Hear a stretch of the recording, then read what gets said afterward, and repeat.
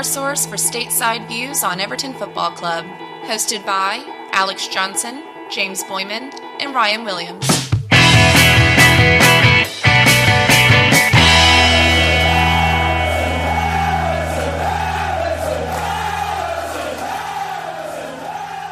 Ladies and gentlemen, welcome back to the American Toffee Podcast. James, Alex, and a snacking Ryan here to celebrate Everton's 1-0 victory over Brentford at Goodison Park. The siren was back today. Everton ended Brentford's 12-game unbeaten run after a first-minute goal by Dwight McNeil. It was Everton's first Premier League win against the Bees, and they become just the 7th team in Premier League history to win a 1-0 game in which the only goal was scored in the opening minute. On top of all that, from Gavin Buckland, Everton's official statistician, Dwight McNeil's goal after 35 seconds is the earliest winner for Everton ever at Goodison Park. Some stat right there. Yeah, so this is Sean Dyche's third win in 7 matches in total, managing Everton, which is as many as Lampard achieved in his 20 games in charge this season, which is not a great stat or a great look for Lampard. That brings us up to 15th place, but everyone around us has games in hand. But before we get into all of the analysis of today's victory, James would like to tell you to follow us everywhere. Follow us everywhere, as Alex said. Social media at USA Toffee Pod, Facebook, Twitter, and Instagram. All of the links you can find at linktr.ee/USA Toffee Pod. And join our Discord. We'll be shouting out a number of members because we had a lot of correct score predictions in just a minute. Invite.gg/ATP, invite.gg/ATP. Now let's get right into it, guys. A lot to talk about. Exciting match. And we'll begin with instant match reactions. Yeah, it was not an easy one after going up at, within 35 seconds and that being the match winner at a 1-0 victory. But I chose Call Me Nash at Astro and Toffee, who said, "May I breathe now?" Because that's exactly how I felt. That was probably one of the longest second halves of the season based on how it turned out, which we'll get into in a little bit. But definitely identify with that one. And I have a feeling we may not see the end of anxious second halves through the rest of the season. I'll throw it over to Ryan for who he chose. I want to first say I'm not entirely comfortable with people following us around everywhere we go. If that's what the implication was, I want to make it very clear.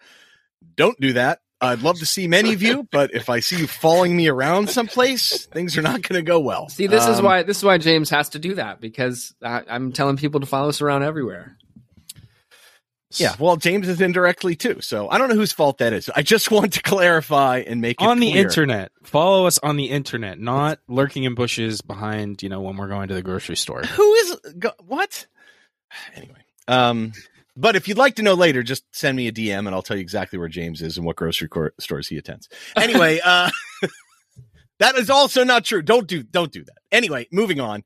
I've taken a tweet from Garrett Post at Parrot Ghost, well-known American Evertonian, West Coaster. The only thing clear and obvious, in quotes, do you get that, is 3 points to the Toffees. Played a dangerous game for the last 25 minutes, but the defensive organization was night and day from what we saw under Lampard. Every win without DCL is huge. Think the system will work much better with him. Up the Toffees. Yeah, I think that's the good point. I mean, it's a massive win, like a really massive win. But beyond that, every time we were winning without Dominic Calvert-Lewin, it is massive. Now, look, I don't think Dom's going to come in here and necessarily set the world on fire, but at least gives us an orientation more along the Sean Dyche plan A. I think there's some question. We'll talk about that a little bit at the end of the pod, whether he has a plan B, what that looks like. But yeah, I mean, any win we can have without him being in there is just massive. Wholeheartedly agree, and I also want to congratulate Garrett on his recent job with the Oakland Roots. Very exciting for him. For my instant match reaction, I went with Clayson at Son of Clays, who wrote a lovely little poem for all of you Toffees out there. And I mean, this is just too good. I couldn't let this one go unrecognized. He said, "McNeil with a rocket, Onana's swollen socket, the bees buzzing couldn't land, timeless again from 60 grand. The subs were lacking, but Tarkin cracking. Dyche continues to show he's able, leading the Toffees up the table. VAR robbery yet again, but no matter. Everton win." Beautiful. I mean, come on, guys. That is beautiful right there. And they did indeed win, and that is really probably the most effective match summary you could get. But we're going to go on for another 40 plus minutes here talking about the rest of the match. Before we get into the lineups, score predictions on our Discord. Optimistic bunch today. It was quite a mix. A lot of people predicting a loss, but we had 9 correct score predictions, and that was Roland Sludvigs, Sean Kahn, aka Optimism Train Chief, James Shea, aka Resident Optimist, the real MEP23, yours truly, James Boyman, pat on the back to myself, BC Gross, Tony Sampson, coming in, usually predicts the 1-1, but went with the 1-0 today and was rewarded for his optimism. Edom, and you're probably right. So congrats to all of you guys and myself for predicting the win. Great job. Now let's get into the respective lineups pre-match, and we'll talk a little tactics right after. If I'd known we were going to do the poem earlier, I would have tried to put our notes in poem form, or at least in a haiku of some sort. But fine, I guess we'll just keep it normal. It's just so rare to have a win. You know what I mean? I'm all excited and happy. Maybe it's a coffee. I don't know. Brentford only really made one change. Janelt came in for Vissa.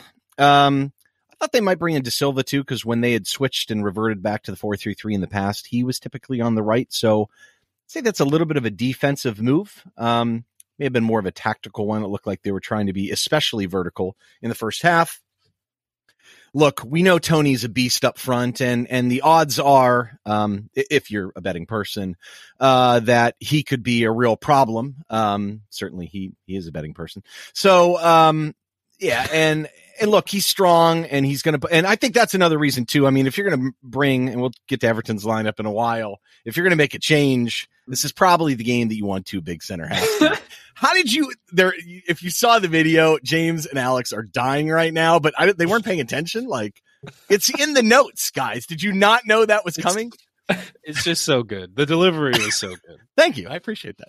I have no idea what I'm talking about now. Buemo at right wing. This just in, he's left-footed. I really wish maybe we paid a little more attention to that today. He's a very good player. I think he's a danger guy on the right, cutting inside. He also can stretch defenses too. He's almost like a second forward at times, and his movement's good. He can get on the ball, and Damsgaard is super fast on the left. A little disappointed in him, honestly. I thought he would have a little bit more of an impact on the league. I think the hopes are very high for him. He hasn't really, I think, broken out yet. I'll tell you what, though, if they ever got a dominant force on the left side, this would be, this is a good team. This is a very good team, honestly. And Alex and I were talking before on the pod. They've got a lot of good players on the bench. They can make a lot of changes, and Thomas Frank is absolutely a fantastic tactician who gets it right a lot. And Rico Henry and Hickey are really good attacking from wide spaces and versatile. So I think it's a very good team with a good goalie in Raya too in the back. I'm not in love with Pinnock and me. I think you can score on them if you get at them. But they're very well organized, very well disciplined, very well coached. And we saw that because while we started out well, they made some changes we'll get to in the timeline that were pretty dramatic. Not a lot of changes in the Everton lineup, but there's still always questions in terms of who we're playing, right? Yeah, it was the same lineup for Everton as the last time out versus Nottingham Forest. We saw Damari Gray start up top over Mopai, which, probably wasn't necessarily a surprise to the Everton fan base in general. We also saw Ben Godfrey start at left back over Mikalenko, which was interesting because last week, the reasoning was that Mikalenko was getting over an illness. I know he was pictured in training multiple times. So the question really is, was it fitness, or was it the fact that, Mikalenko maybe as of late or through the season really hasn't been performing that well? And obviously we'll get into kind of the performance of Godfrey in a second, but the rest of the team mostly has been unchanged under Dyche. It's been a pretty standard core group of players. Keane still did retain his place over Cody at center back as well, which we'll definitely talk about his performance. We saw quite a few listeners on Twitter respond and say that he had a good match too. So Ryan, why don't you break down the tactical setup for us in the match today versus Brentford? I didn't see a massive change necessarily in Everton. It looked like the 4-5-1, but I will say this.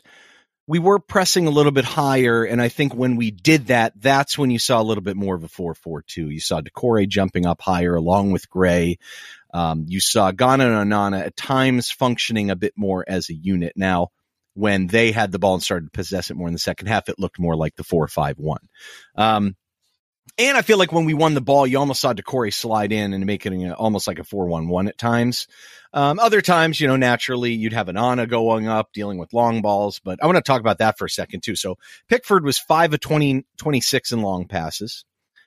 Raya was 12 of 18. I mean, that's a massive difference in possession. And I know Dyche doesn't care about possession, but I just felt like today we really didn't do the greatest job, especially in the second half, of using Gray.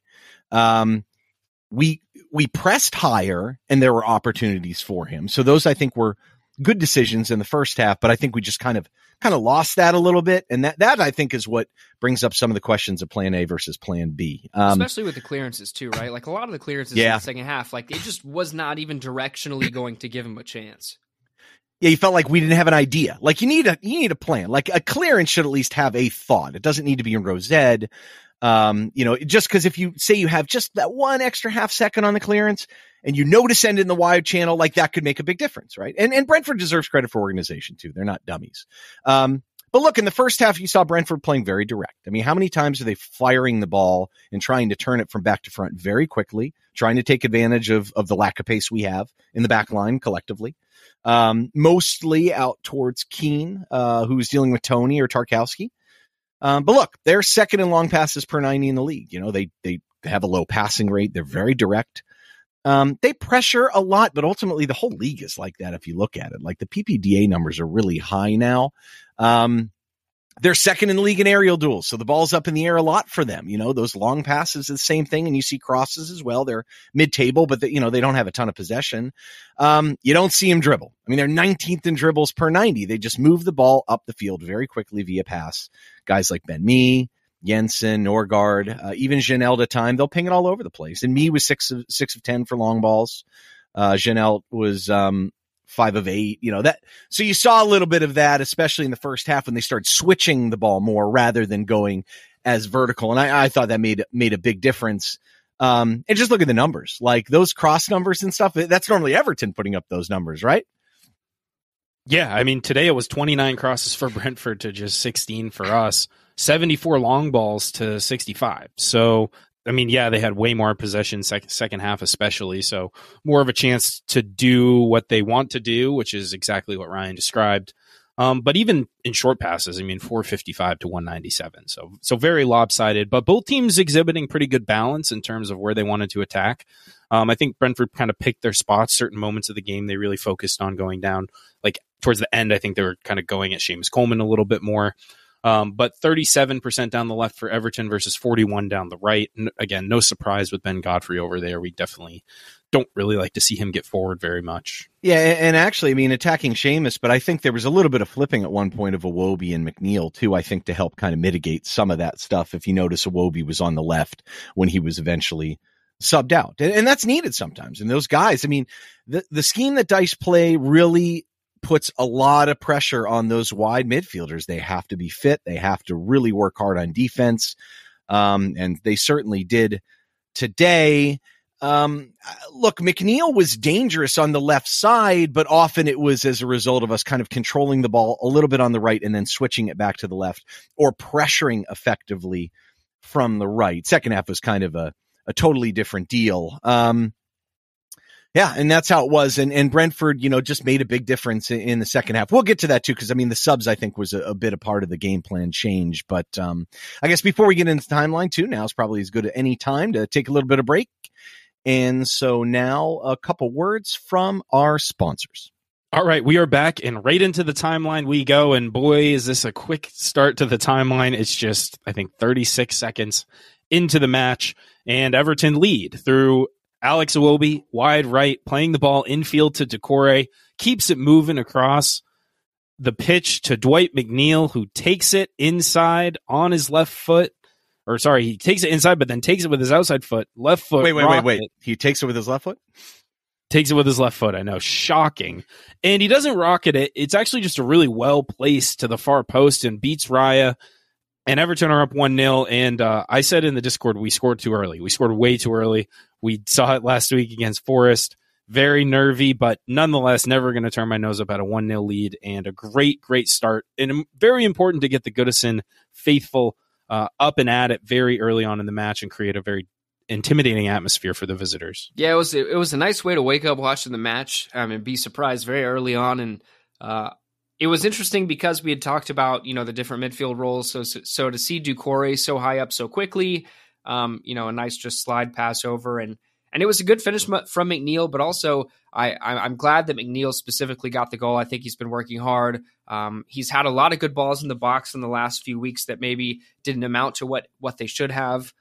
So it was a positive start for Everton, and definitely not necessarily the best to be in 35 seconds, but I thought, throughout the first half, we ended up having a pretty positive performance. The 15th minute, Gray had a free kick after a foul. He swings it into Michael Keane, who had a free header once again in the box, but it was well wide. That was definitely another warning sign to Brentford. And that was one where you would think, I think if I'm not mistaken, Raya was kind of caught in no man's land there too, right? So he didn't get a hand on it, and that would have been a really nice way to go up 2-0 early on. But, again, Michael Keane, he's coming for Connor Cody. He had a nice assist the other day, a header in the box. He gets up. We know he's no stranger. He's no Connor Cody. He's not a stranger. He's not a stranger to goals. Well, look, he's a courageous player. There's no question about it. And that's something you got to admire about him. I mean, he's talked about mental health struggles and stuff like that. But look, man, the guy is courageous about going for the ball in the air, throws himself into it. He's gotten his head smashed many times. In this instance, though, God, if he just flicks it just a little bit more, it's right in the net. Because you're right. Raya's totally out on his own end. I mean, he's done. Good keeper, but probably not the best decision there. They all make mistakes. And then in the 19th, I mean, this is the big miss, I think, of the match, really. This makes a huge difference if this goes in. It's a dangerous cross. I don't think the keeper does great on this one either. Unfortunately, it drops to maybe not our most efficient finisher. Onana's not used to playing up this high, really. This year has been really probably his biggest foray into it. And I think we've talked a little bit about how he fits in with Sean Dyche, but he's a pretty coordinated guy. He's got to do better with this, doesn't he? Yeah, and you've been mentioning, since Onana came, that maybe he's not the strongest going forward, and a lot of people have really enjoyed watching him kind of play a higher role, winning headers while Dominic Calvert-Lewin was out, talking about we need to get him in the box. But I'm going to be honest, especially after this miss, I've sat there thinking, I can't remember the last time he actually had a shot on target. He's had some misses in some past matches. It's clearly not his best position to be in the box, trying to make connection. Yeah, he just kind of lacks a little composure. You know what I mean? Right. I think someone, and look, those are movements, footwork and things that you're comfortable doing in different ways. I think he's just better deeper, kind of running with the ball a little bit. But either way, I would have actually probably pegged him to hit this. I mean, normally he strikes a ball fairly cleanly too. It's a little bit, I mean, really, this isn't a hard, I mean, he doesn't miss it that badly, but it was a bad miss. It was a really, really good chance. It is a quick reaction type of thing because it takes a weird deflection and it's coming up, but he's basically unmarked with the entire goal in front of him and he still can't quite get it down and he's leaning back a little bit. So great chance, probably, as Ryan said, the one that went missing, the one that got away, so to speak. But it wasn't the last chance of the half by any stretch. There was, in the 33rd, Onana wins it. We're on the counter. Gay pushes it forward. It's a really good pass to Demarai Gray. Probably could do a little bit better on the shot. It's a low shot, forces Raya to the ground.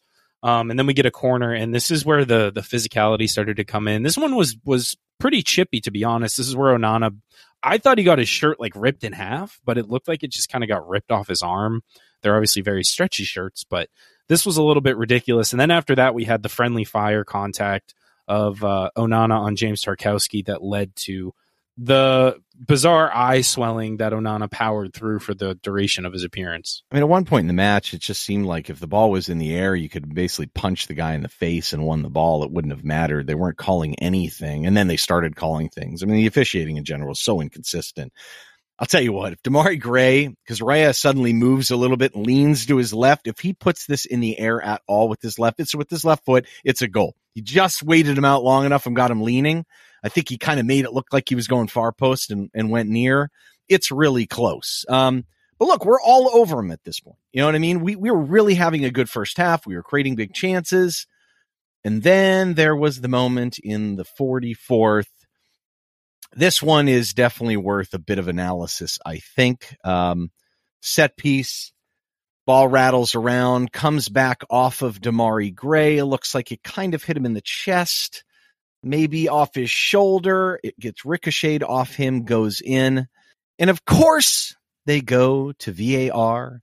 Our good friend David Coote was on VAR. He's always been so good to Everton over the years. So I want to talk about this. So they rule it out. They say it's no goal.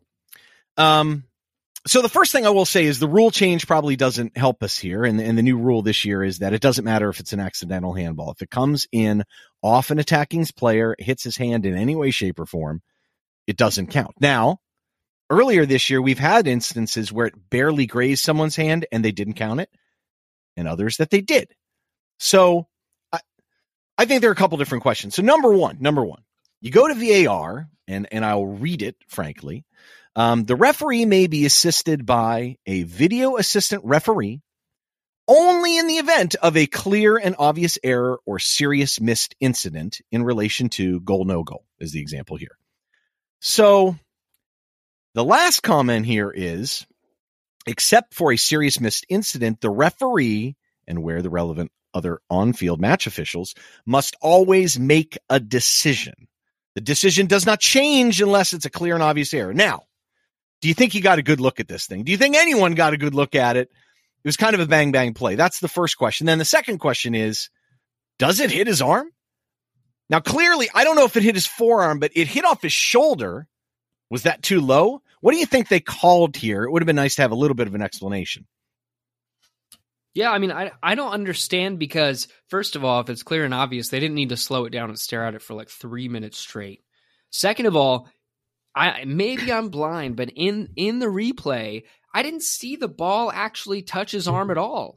And his arm was completely tucked in. I just don't know what you do. Like, did you just want him to amputate before the match?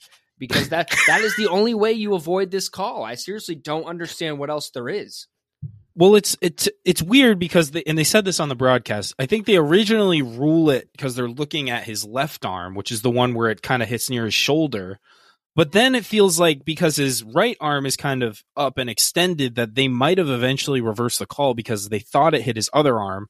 But from the angles they showed, you can't really, it looks like it clearly hits his shoulder in relation to his left arm. And we don't really get like a look at a good enough angle to tell if it hit his other arm. So to me, there's not any clear evidence that it hit either of his arms. No. And therefore I'm really curious and kind of just furious at where the clear angle was that dubbed this or deemed this an overrulable goal. It seemed pretty cut and dry to me. They'll give us a clear and obvious apology after the match that's worth absolutely nothing, and then we'll move on. So not to try and provide a counter opinion here, I got a feeling it probably did hit his forearm. Just the way the ball came up. And I will say this, the ball strikes his arm. You can call it shoulder. It's close. I mean, if you look at the stupid diagram they have with like the cartoon character on the Premier League website or the FA website where they show where is a handball and where it's not. I don't understand how that helps anyone, by the way, because it's not a real person. Like, what do you, it's just so, it doesn't make any sense to me. That being said, was it a clear and obvious error? I mean, geez, I just didn't see anything that was really blatant. Although I will say this, I'd like to point out the stupidity, maybe the irony of the rule now. So look, I am all for rules that stress objectivity over subjectivity. I really am, because I think the referees stink and the game is so fast at this point. It's hard. So think about this one. Remember a couple of years ago when they had the rule that if it hit your arm, no matter what, with the exception of distance, proximity, it was a penalty? So defenders basically, in order to adjust, they'd have to basically put their arms behind their back. That's pretty much what you're asking. Meaning as if your arm was in any way, shape, or form extended from your body, it was an automatic penalty. So all the coaches, mostly English coaches, I might add, since I love picking on apparently old English people in this pod, at least recently, they all had an uproar about it, if you remember all this. I mean, we were the beneficiary of one of them early, and then they stopped and changed the interpretation of the rule midway. Why? We were scoring too many goals? This is the complete opposite to take away goals. I don't understand it at all. So they decided, well, even if it's accidental, if it goes in off your arm, it shouldn't count. Look, I'm fine with eliminating the subjectivity, but he's got his arms to his body. It surely didn't hit an arm that was extended from his body. So we've kind of gone the other way on this end. So what are you asking him to do? What Alex said is either you need to amputate all the attacker's arms, which, I mean, I don't know about you guys. I think that's a little extreme personally. May affect balance and agility. Not sure. It might. And I mean, there are probably some sick people out there that would say, as long as you started with the Liverpool players and maybe just change your mind about halfway through, it might be, maybe we should edit that out. Sorry. That was a joke. That was me saying someone else might think that, not that I would think that. That's way too violent. We don't condone violence. I would never think such a thing. No, we don't condone that. That's sick and deranged. No, not at the American Toffee Podcast. I mean, it's America. It's just non-violent society to begin with. I mean, please, we're all pacifists over here. So anyway, the point I'm trying to make is that now you're almost encouraging, like, what is an attacker supposed to do? Like, if I'm in there for a head ball, like, I got to put my arms around my back and like run at someone like the Black Knight from Monty Python. Like, it would be absurd. Like, as a defender, sometimes you do that to kind of force your hands down to your side, and it looks a little bit odder. But would there be anything more strange than people waddling around off rebounds to make sure it didn't accidentally hit their arm? I don't know. It seems to me it should be the same thing. If the arms are to the side, if they're not extended from the body, it should count, because you can't make it intentionally hit you from that angle anyway. So it just, I don't know. It seems wrong. Like, it seemed like it should be a goal. That being said, we had big chances again. Iwobi missed one. Onana missed one. The Iwobi one's kind of forgiven because it's just a quick hit thing, and he doesn't have time to do anything but stab it. You know, Keane flicks on the header, and we go into halftime up 1-0, but I mean, the XG numbers are 1.86 to 0.45, at least on info goal. It's about similar places other places as well. I mean, clearly we were the better team in the first half. Did we deserve to be up more than 1-0? They had a couple big chances too that I felt they might do better at. Tony's a pain in there, but I don't know. I just I felt like we were a little hard done by that, a little unlucky. Yeah, I completely agree. It felt like in so few times have we had the luxury of a multi-goal lead to really, like, even defend. And so I thought we could have been up 3-0 very easily if a couple of those big chances are executed a little bit better. But that's been our struggle. That's been our struggle so far this season, without a question. So, okay, we go up 1-0. We head into the second half. And I think a lot of Evertonians were thinking, more of the same. Let's keep pushing. And look, I think in Nebula and Kevin and I were going back and forth on Twitter about, I think I made a comment like, look, I get why they're attacking us directly, but I think they'd be a lot smarter if they started playing through the midfield and gaining some control of the match, because number one, we're going to get tired. And number two, I mean, we still looked a little disorganized in the midfield, and you're going to get caught halfway. Like, do you want to pressure? And then if you pressure, you're leaving yourself exposed, and neither Onana and Ghana are the super disciplined types to play back there. And I think that's what we saw. And I mean, early Pickford makes a great save on a free header, basically. Seamus made a clearance, and there were some big chances there early. But I think the big difference was when Shada came in the 62nd along with Silva. I mean, the numbers are really one-sided after those subs. And I felt like we were just packed in the whole time. I mean, 8-1 in shots, four corners to 1. The possession numbers, I mean, they were almost at 77%. I mean, Buemo had 3 key passes from the 62nd on. I'll tell you, pass success rate, 47% to 80% for Brentford. That's from the 62nd minute on. I mean, look, the aerial numbers, we only won 29% of aerials at that point, and we were packed in. Like, that's not good. And part of it was kind of, we'd win it and the ball would go up and no one would pick it up. And, look, I mean, Brentford had 13 offensive aerials. I mean, I don't know. I mean, Shad won 4-6. He was 3-3 in dribbles too. He was a real problem when they brought him in and kind of had him playing on the right side. I don't know what you do here. I think this is part of the problem is Gray up there really is no hold up play, and we weren't using him right, like we said earlier in the pod. But I think there was also some moments here in the second half that really highlighted the officiating double standards for sure. I mean, that Tony foul in the 71st, can we talk about that? Like, what an absolute garbage call that is. I mean, Tarkowski's standing in his feet. It is a blatantly obvious dive. And I think it's different than the O'Neal dive from the penalty, don't you?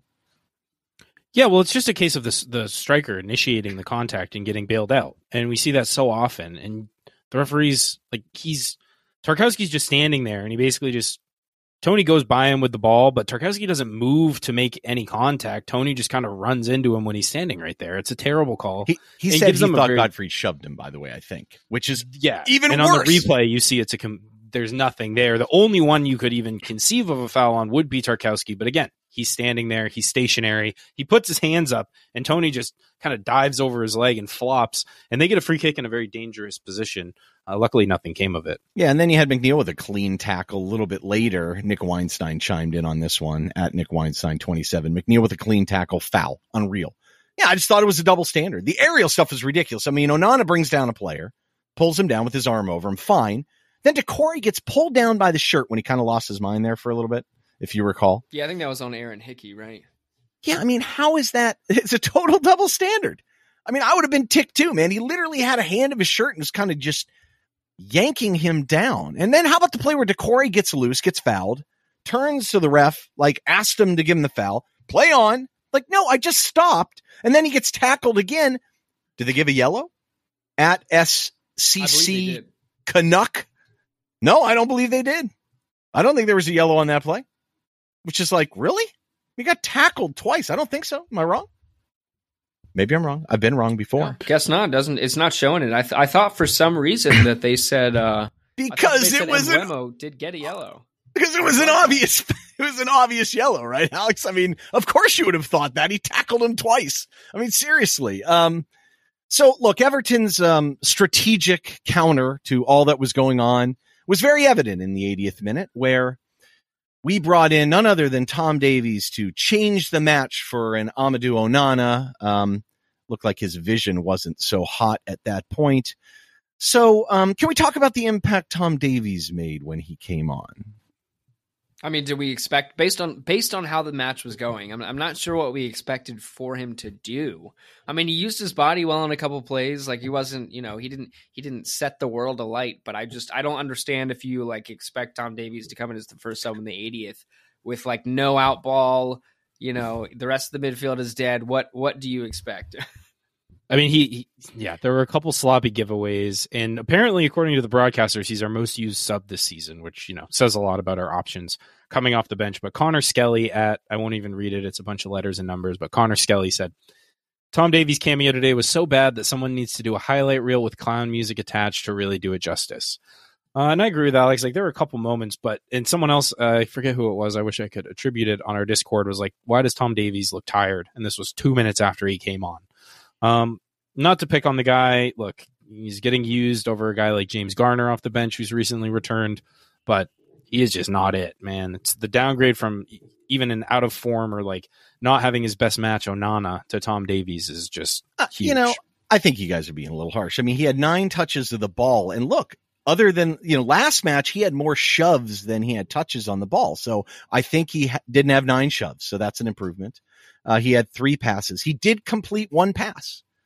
I mean, no, there is one play where McNeil won the ball, did a great job winning the ball, flicked it over with his left, and Davies comes flying into the 18, can't hold the ball, like kind of drags it, loses it, and you just shake your head. You're like, this is not going to go well for our man today. Look, we hung in there. There was a lot of pressure on us. I will say this, probably the biggest miss they had was in the 92nd, when the goalie is called up on the corner. Of course, no one ever marks the goalie, which I find amazing if you think about it. Like, he's got Mickey Mouse clown hands. He's normally wearing some obnoxiously colored kit. Like, did you not see him there? He's normally huge. He does not do very well with this one, though. Well, it's like when you don't mark and not really in today's NBA, but the old school basketball, when you'd have like a center and you stand 15 feet off him at the 3-point line, because he's not going to shoot. It's kind of like that, except in this case, the goalie's often one of the bigger players and think he could potentially get up and win something. And Raya has a really good opportunity here. Fortunately, he does what you might expect from a player who's never really taking true headers and skies it well wide. And that was still scary, but that was basically the last real threat that Brentford posed and got us over the line. But still, I think this one was very much a tale of two halves. And even if you break it down like Ryan did after their subs, we had James Gardner at JR Gardner 91, who said we were 100% the better side in the first half. Second half got a bit nervy at times. You think? You can say that again. But we showed great resolve in seeing that one out. Massive 3 points. We also had Bill Mueller at WJ Mueller say, guess it was half decent the first half. And that's true too. I mean, that's something we've been discussing, the big question mark being, and again, it ended up being the big question today. Can we come out after halftime and put in a solid performance? And once again, for one reason or another, it was night and day from the Everton squad in the second half. I'm not sure if you could really chalk it up to the disallowed 2-0 goal from Damari Gray that had an effect, but otherwise, the stats were what they were through the first and then the second half. It's pretty dramatic. I mean, you can see it change at Mark R Stats. I mean, he's got all these graphs up here. The cumulative expected for the red is hysterical. It just hits this moment in the 60th and then just branches off where it's all Brentford. But look, sometimes you got to put the shift in, and we are where we are. I don't know what kind of substitute changes might have been evident or would have helped. But yeah, I mean, I'd rather be like that when you had the lead. For chasing a game, I think we're in even more trouble. But look, they stuck it out, and you got to give them some credit for doing that. Maybe a little bit was Brentford ineptitude. But we stood tall and we took the points. And it was so funny because commentators, I remember them specifically. One of them, it had me so annoyed. He actually said verbatim, I'm pretty sure Sean Dyche will be relieved they didn't go up 2-0 because that's the worst lead. And I'm sitting there thinking, A, who in their right mind would ever say that about our situation unless you just hate us? But B, that clearly wasn't the case because we came out in the second half as if we were, and we kind of bunkered down to an extent, which was annoying to see. But I could not believe someone said that. But that's Sean Dyche's recipe for success, defending leads well. And you look at the overall stats, the first and second half are night and day, but 25 tackles as a team across both halves. Every starting outfield player registered at least one. Ben Godfrey led the team with 4. Tarkowski, Gray, and Iwobi all had 3. But we had 18 tackles in the second half versus just 8 in the first half. So just showing the defensive effort that was required. They won 15 aerials in the second half. Ryan touched on some of those numbers early, but 75% to 25% in the second half possession. And it felt like it. It really felt like this team is putting us under a ton of pressure. Eventually we will fold. The fact that we didn't, huge, but it just leaves a lot of question marks, I think. The lack of subs again, which I don't blame Dyche too much for given the options, but you've got some very good benches in this league. Other teams are able to change games, and it feels like we are kind of one note, one dimensional. And teams are going to start to, I think, key in on that. And you could tell just the level of intensity with the press in the first half to the second half too. We backed off a little bit, obviously the lead, but Damari Gray looked completely dead on his feet. A lot of players looked absolutely gassed, and he's asking a lot of the players, a lot of running, a lot of energy, and it's hard to sustain those performances week over week consistently.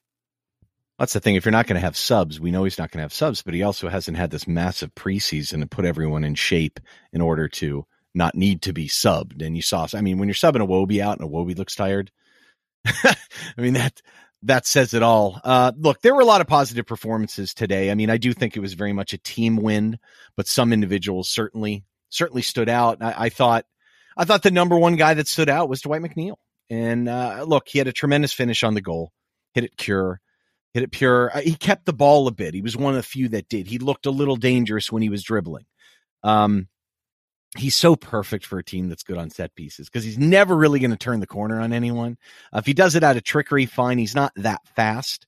He's faster than people think, though. The guy's like 6'1", 6'2". He's not. He had one key pass. Davies flicked the botch at the end. That was like the only time I thought we had a chance there. But he had 2 tackles, 1 interception, 3 clearances, and 2 block shots. So the defensive effort was there. And again, he got the goal. I love the quote here at the Bobblers because Dave has always been very pro McNeil. And look, I think people just pretty unfair the standards they were applying to him. He's a good Premier League player. We didn't pay like $20 million for him like other people say. And just some ridiculous mythology. Is he one-footed? Sure. But their tweet was, can we normalize the fact my man, Dwight McNeil, is a good football player now, please? He is. He's a good football player, isn't he? Yeah, he just didn't even get barely any burn under Lampard. And that wasn't necessarily his system, but how can you expect him to perform. I think hopefully we can get to the point where we can still call him McSteel sometime in the future. In terms of positive performances, I think I had to go with Ghana on this one, and I think it is justified per the stats and the performance, but he's a guy that seems to be a polarizing figure among the fan base, coming back to Everton this season in regards to his performances and his usefulness as a player for us and as a starter. We had barely any possession today at home. Ghana was a key piece for retaining the possession in tight spaces. He occasionally was able to burst through some pressure and provide a bit of a relief to the squad. He provided a lot of really good pressure from the midfield in general, and he was always an engine, able to keep up tremendously. His positioning in this current setup, protecting the V, watching, especially today, Onana sit back a little deeper with him while Doucouré pressed forward a little higher. His positioning has looked better, but at the end of the day, he had 34 passes, the most on the team. He had 82% pass accuracy, which was the highest of the starters. The only person that exceeded him was Mopai with 100%, I think maybe one pass in total. He had one key pass, a shot on target, 2 tackles, interceptions, and 3 clearances. We had, bless their hearts, at Cooper Murphy 13, and they said Keane and Ghana were excellent today. Have to agree, and it was obviously interesting. They decided to shout out Keane as well. So we put it in our summary, but we might as well bring it up now. The big question mark we had with Idrissa Gana Gueye wasn't that he wasn't good. He's a little lacking in discipline at times, but is he going to continue to make those mistakes that we thought were kind of out of character for him? And he really didn't make any of those and hasn't made any of those in the last 2 matches. And I think it's made a difference, or hasn't, when he doesn't make a big didn't make one today, and it made there was one time he had a pass back to Pickford. I was like, oh dear. Don't underhit it. And, people are thinking about it, and we had some good tweets about that too. I think, PDX Toffee, gutted it out. McNeil and Ghana, clear man of the match shouts for me. So me and Alex are right in line there. Sorry, James. Organized and generated enough chances to get an early lead and held on for damn life at the end. Earlier subs still needed though. And Kevin Dyer, really, he said kind of the same thing. We'll get to his, cause he made some comments about subs and plan A, plan B. But yeah, I think that's how a lot of people felt. If you took out the mistakes, you're going to have a man of the match type performance. Still don't like how high he gets at times. He lets people get behind him, but that's also a little bit of a tandem issue, right? It's not necessarily purely him if they're in a 2. Now, if he's a sitter, it's different, but Dyche wanted them up the field pressing a little bit. We did see that. James, I like your choice here. It's a blood and guts choice. Yeah, I went back and forth. Could have picked probably like Doucouré or even potentially Demarai Gray, but I went with Seamus Coleman, the captain. It wasn't his best performance, I think, realistically, at least in terms of stats, but the level of passion that he showed, some sliding last-ditch efforts from him, and just the way he'd look at the crowd and get everyone fired up. I'm not going to say the S word, but passion, we'll leave it at that. You can read between the lines.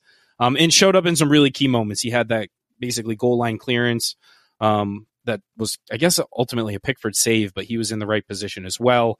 The other mistake he made was just that bizarre long shot that he decided to take that went right to the feet of Brentford and sprung a counterattack for them. But other than that, 2 tackles, 4 clearances, 1 interception, 2 aerials, and 60 grand for the man. CD at App State CD said, much needed victory. Coleman immense today. Grab the momentum and keep moving. And Wags at T-Wags Hot said, wish I had half of Coleman's passion. I think we all really love to see that from the captain today. Yeah, and one of his clearances too was a really, really solid clearance, like right in front of Pickford from an incoming cross. That was an important one to tip over the bar too. I think the difference between Coleman and, let's say, the other option, not yet present day, in Patterson is, at least what you're getting from Coleman. You don't have as much pace. But you've got solid positioning, you've got organization, you've got consistency in whether, how he's going to go forward and combine with Alex Iwobi as well. So overall, yeah, I mean, he's plugged in this season. He's still probably playing more than we would have preferred him to play. And yet he's doing solid enough at the job for what we need, I think. We're talking like 4 or 5 years now, basically since we started the pod, that we've been talking about needing a replacement for Seamus Coleman. And yet here he is still putting in 110% every single time he's on the pitch. Sometimes it goes well. More recently, it hasn't been going so well, but days like today just remind you, you don't get 400 appearances for this club for no reason. No, you know what he has a lot of? Anyway, moving on. So let's talk about the Michael Keane for Connor Cody switch. We know that was a question last time. I think he was a better fit for what Brentford wanted to do today, playing this match for sure. You could see Cody backing off of Tony all day today and having them play right by us. I thought Michael Keane played a pretty good match. Rachel at R4, CLC 1878. Rachel likes tattoos and books. That's good by me. I'm going Keane, man of the match. There were a few options today, and they'll likely get more praise for doing so, so I'm going with him. Good for her. It's good to see Michael Keane get some praise. And Scott EFC at Evertonian in New York. Thought I was going to have a heart attack in the second half when we couldn't keep hold of the ball. Yeah, that's true. But brilliant hard work all around. Could have been up 3-4 at halftime. McNeil was excellent. Been lots of criticism, myself included, for Keane, but thought he played well. So let's talk about that. We did struggle to keep the ball in the second half. And I think there's some reasons for that. There's some people that need to be in there or else we just get overrun. Is there a plan B? So Kevin Dyer at Nebula, 1979, friend of the program. Great first, plus Nick Neal offers a threat for range. Second 45, a tough watch as EFC drag themselves over the finish line. Dyche is plan A, then gutted out. Work today. That match is exhibit A for why we can't drop Ghana. That's something to think about too. If he's making mistakes, you just got to hope he doesn't make mistakes. His point was the subs made it even worse, but it's a good question. Do we have an issue with Sean Dyche and lacking a plan B? I mean, I don't know, because you never know if that's a factor of whether Sean Dyche himself does or he feels like he does based on the squad and the players that are healthy, the players that he clearly just chooses not to pick, like Yerry Mina, for example. But I'm going to be honest, I think the current setup probably is the best, generally speaking, structurally speaking, to get the most out of the majority of the players that we have in the team currently. And I don't know that I don't know how many. I mean, we bring Tom Davies off the bench constantly. He's like the most used sub, as James cited. You know, the discussion about Ghana being here and how well he's performed. I literally cannot imagine what we would have done all season if Ghana did not come to Everton. Like, who would be playing there and how would they be doing? Because there's no other option. You know, Garner's been out for 3 months now with a back injury. Tom Davies, again, as we're mentioning, we're citing shoves from him as a defensive action to some degree. So, you know, it's clear that we just don't have the luxury of a plan A and plan B all the time. You know, you would think it's very ironic. You would think signing someone like Mopé, who is the opposite in terms of the type of striker he is to Dominic Calvert-Lewin, that you would have a plan B. Damari Gray, for example, another plan C, if you will, compared to Sims/Mopé. I just don't see that maybe it's Sean Dyche's problem at the moment more than it is the personnel we have and the fact that we have, 3-4 other center backs sitting on the bench. Yeah, no, I think that's well said, Alex. I think at this point, you look at the squad we have, and we've done it in the squad assessments, right? We just do not have a team of players that's capable of like switching to a possession style. I think we can probably do a better job, or could do a better job, of keeping the ball on the ground, even if we're going long with it. But 100%. Sean Dyche wants to bypass the midfield, and that's going to result in looking for Damari Gray over. I mean, he's just never going to win an aerial. So to continue to do that, I guess it's just kind of like a war of attrition. You just keep launching it and make them come at you, especially in the second half. But yeah, we've talked about it. We don't really know what Sean Dyche would do if he had a team of guys who could play tiki-taka, but I feel like it really wouldn't deviate that much from what we've seen from him in his career so far. No, it does affect certain players, though. And this is, the key issue with Everton, I think, in terms of recruitment over the years. I mean, you've got players that just don't fit. They may fit a manager. The manager has a lot of influence on recruitment, I think too much. And that's what you've got. So I think Amadou Onana is a very good example of this. I mean, are we getting the best out of him right now? I will say this, trying to push him up to win headers occasionally because you don't have that presence on his side is fine, whatever. I don't like it. I get why we're doing it. I think a DCL appearance would help that a lot too. Dom's the type of guy too that you can have the plan A. It almost doesn't matter. He's going to get his head on something. And so I think winning the second ball would be pretty lethal there. And then maybe you could allow Onana to sit back a little bit and wouldn't feel the urge to be pushed up higher. But I just can't help but think that he's a guy that takes the air out of the ball, that controls it. He's a good short and medium passer, great possession player, wins tackles, runs with it every now and then, but that's more his game to kind of control and boss a game. And if often at Burnley, I mean, he would literally have his two midfielders playing really deep to just kind of fire it and bypass the midfield, like you said, James. So he doesn't seem like the best fit, but maybe that would change a little bit with Dom coming in. And you look at Decore. I mean, Decore's a 9-day player than he was under Frank. Now, I think Frank just refused to play him for no reason that I could think of that was good, but he looks very comfortable being let loose and flying around. So I think it is what it is, and you're right, Alex. I don't think we know enough.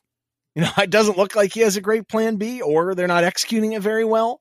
Let's hope that changes, or Dom comes back, stays healthy, but we're just putting too much hope on that, which leads me to the last comment. Gray on for the moped.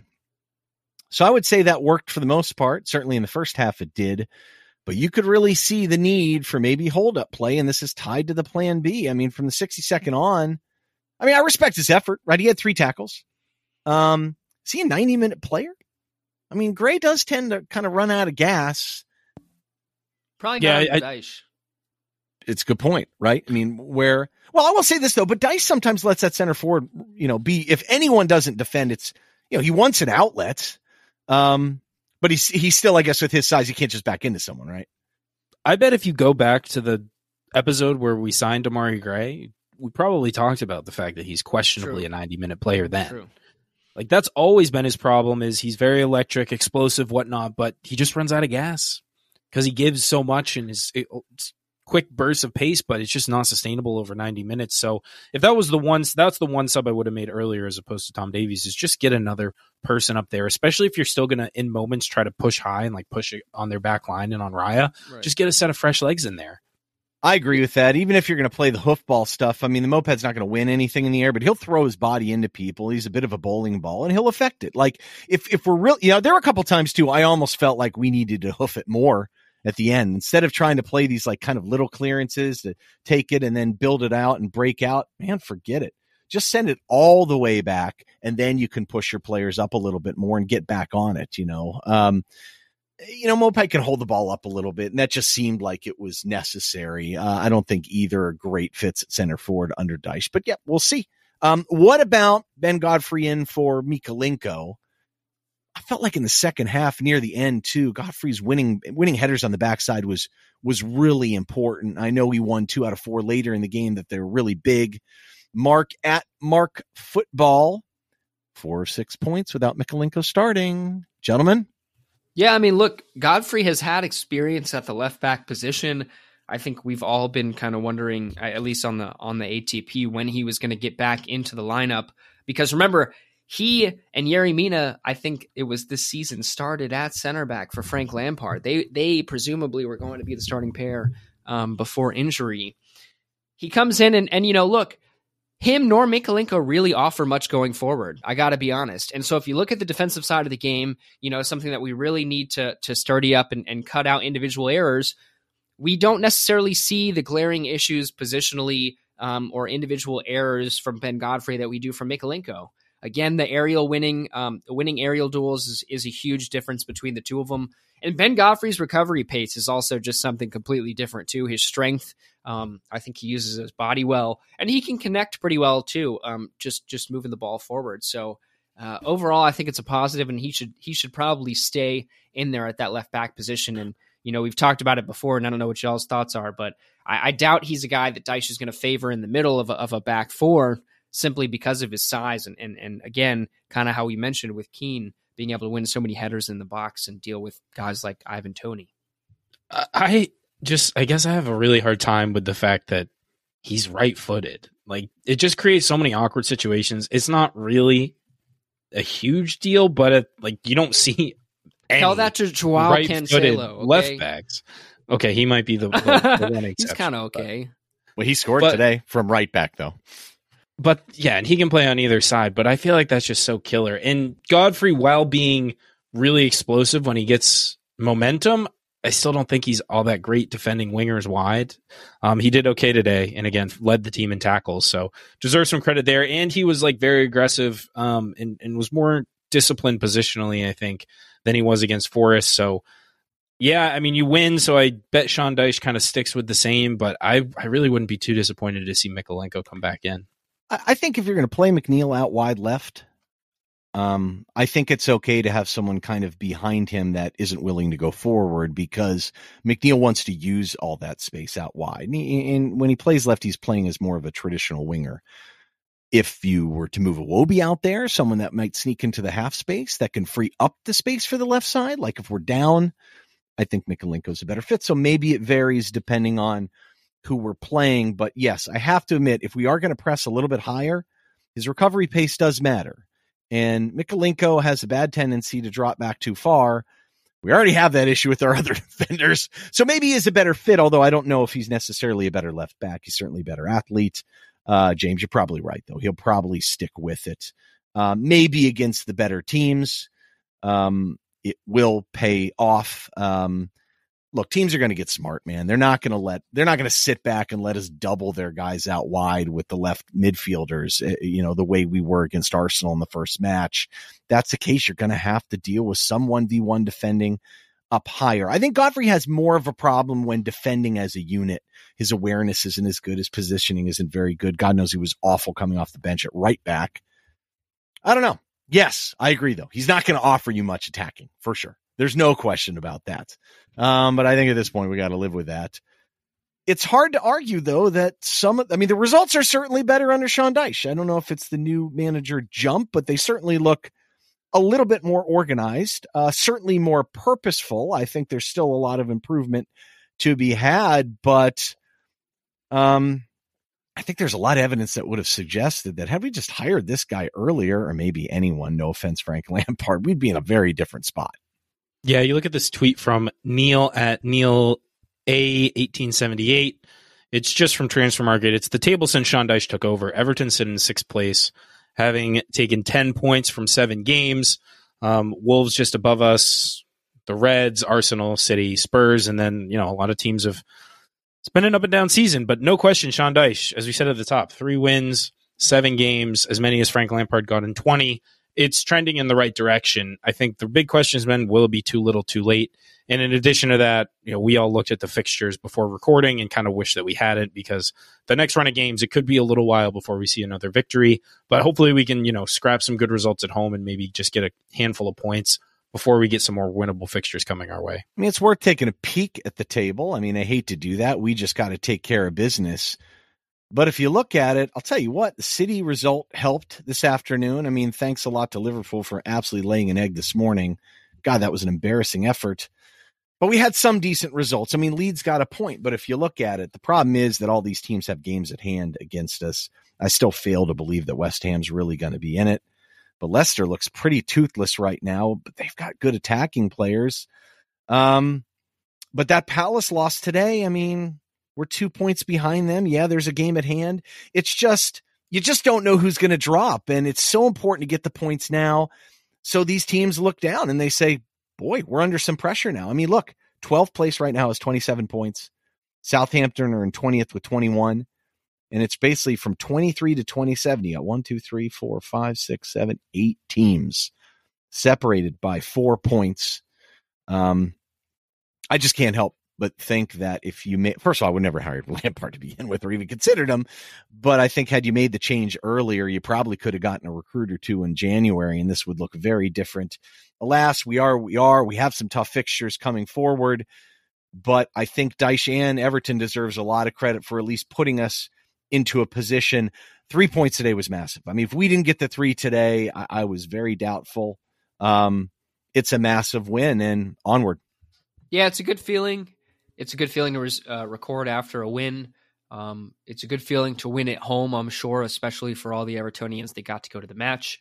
And it's an important 3 points. So hopefully that can kind of keep us positive for the next couple of weeks as we have some tougher matches to go. But again, Dyche comes in and we put that performance in against Arsenal.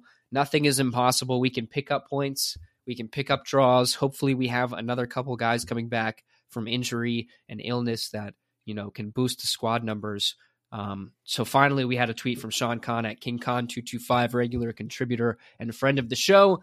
And he said, for the final word, the team showed incredible character against arguably the hottest team in the league. Absolute banger from McNeil, and have to give Michael Keane and Ghana special mentions as they disrupted so well. For the disappointment last week to not concede against Brentford is impressive. Up the Toffees. And look, if you look at the next fixtures, we're at Stamford Bridge, and James and Alex won't be in attendance. So we've got a chance there as a result, because that's uncalled for. But just not unfair. I'm sorry. What happens? What do you want me to say? Now, we never win at Stamford Bridge, okay? Now, when I see Everton play Chelsea, like I did, granted it was a Goodison, we win. So maybe I'll just book a flight. Anyway, I don't know if Dominic Calvert-Lewin's going to be ready for that one. That might be a big risk. Maybe he comes off the bench. But what I love is 2 weeks after that, we've got Tottenham at home. They're looking better now, but Agent Richarlison, I'm just saying. He's unsettled. I'm just saying. Seen his interview the last couple days. That's right. We need him to start. I think he knows it's coming up. So after that game, he'll be a perfect, wonderful Spurs player. But I have no problem with him being a rabble-rouser leading up to that game. You know what I'm saying? Couldn't agree more. Lots to look forward to. Hopefully Everton can continue the momentum, as so many have said.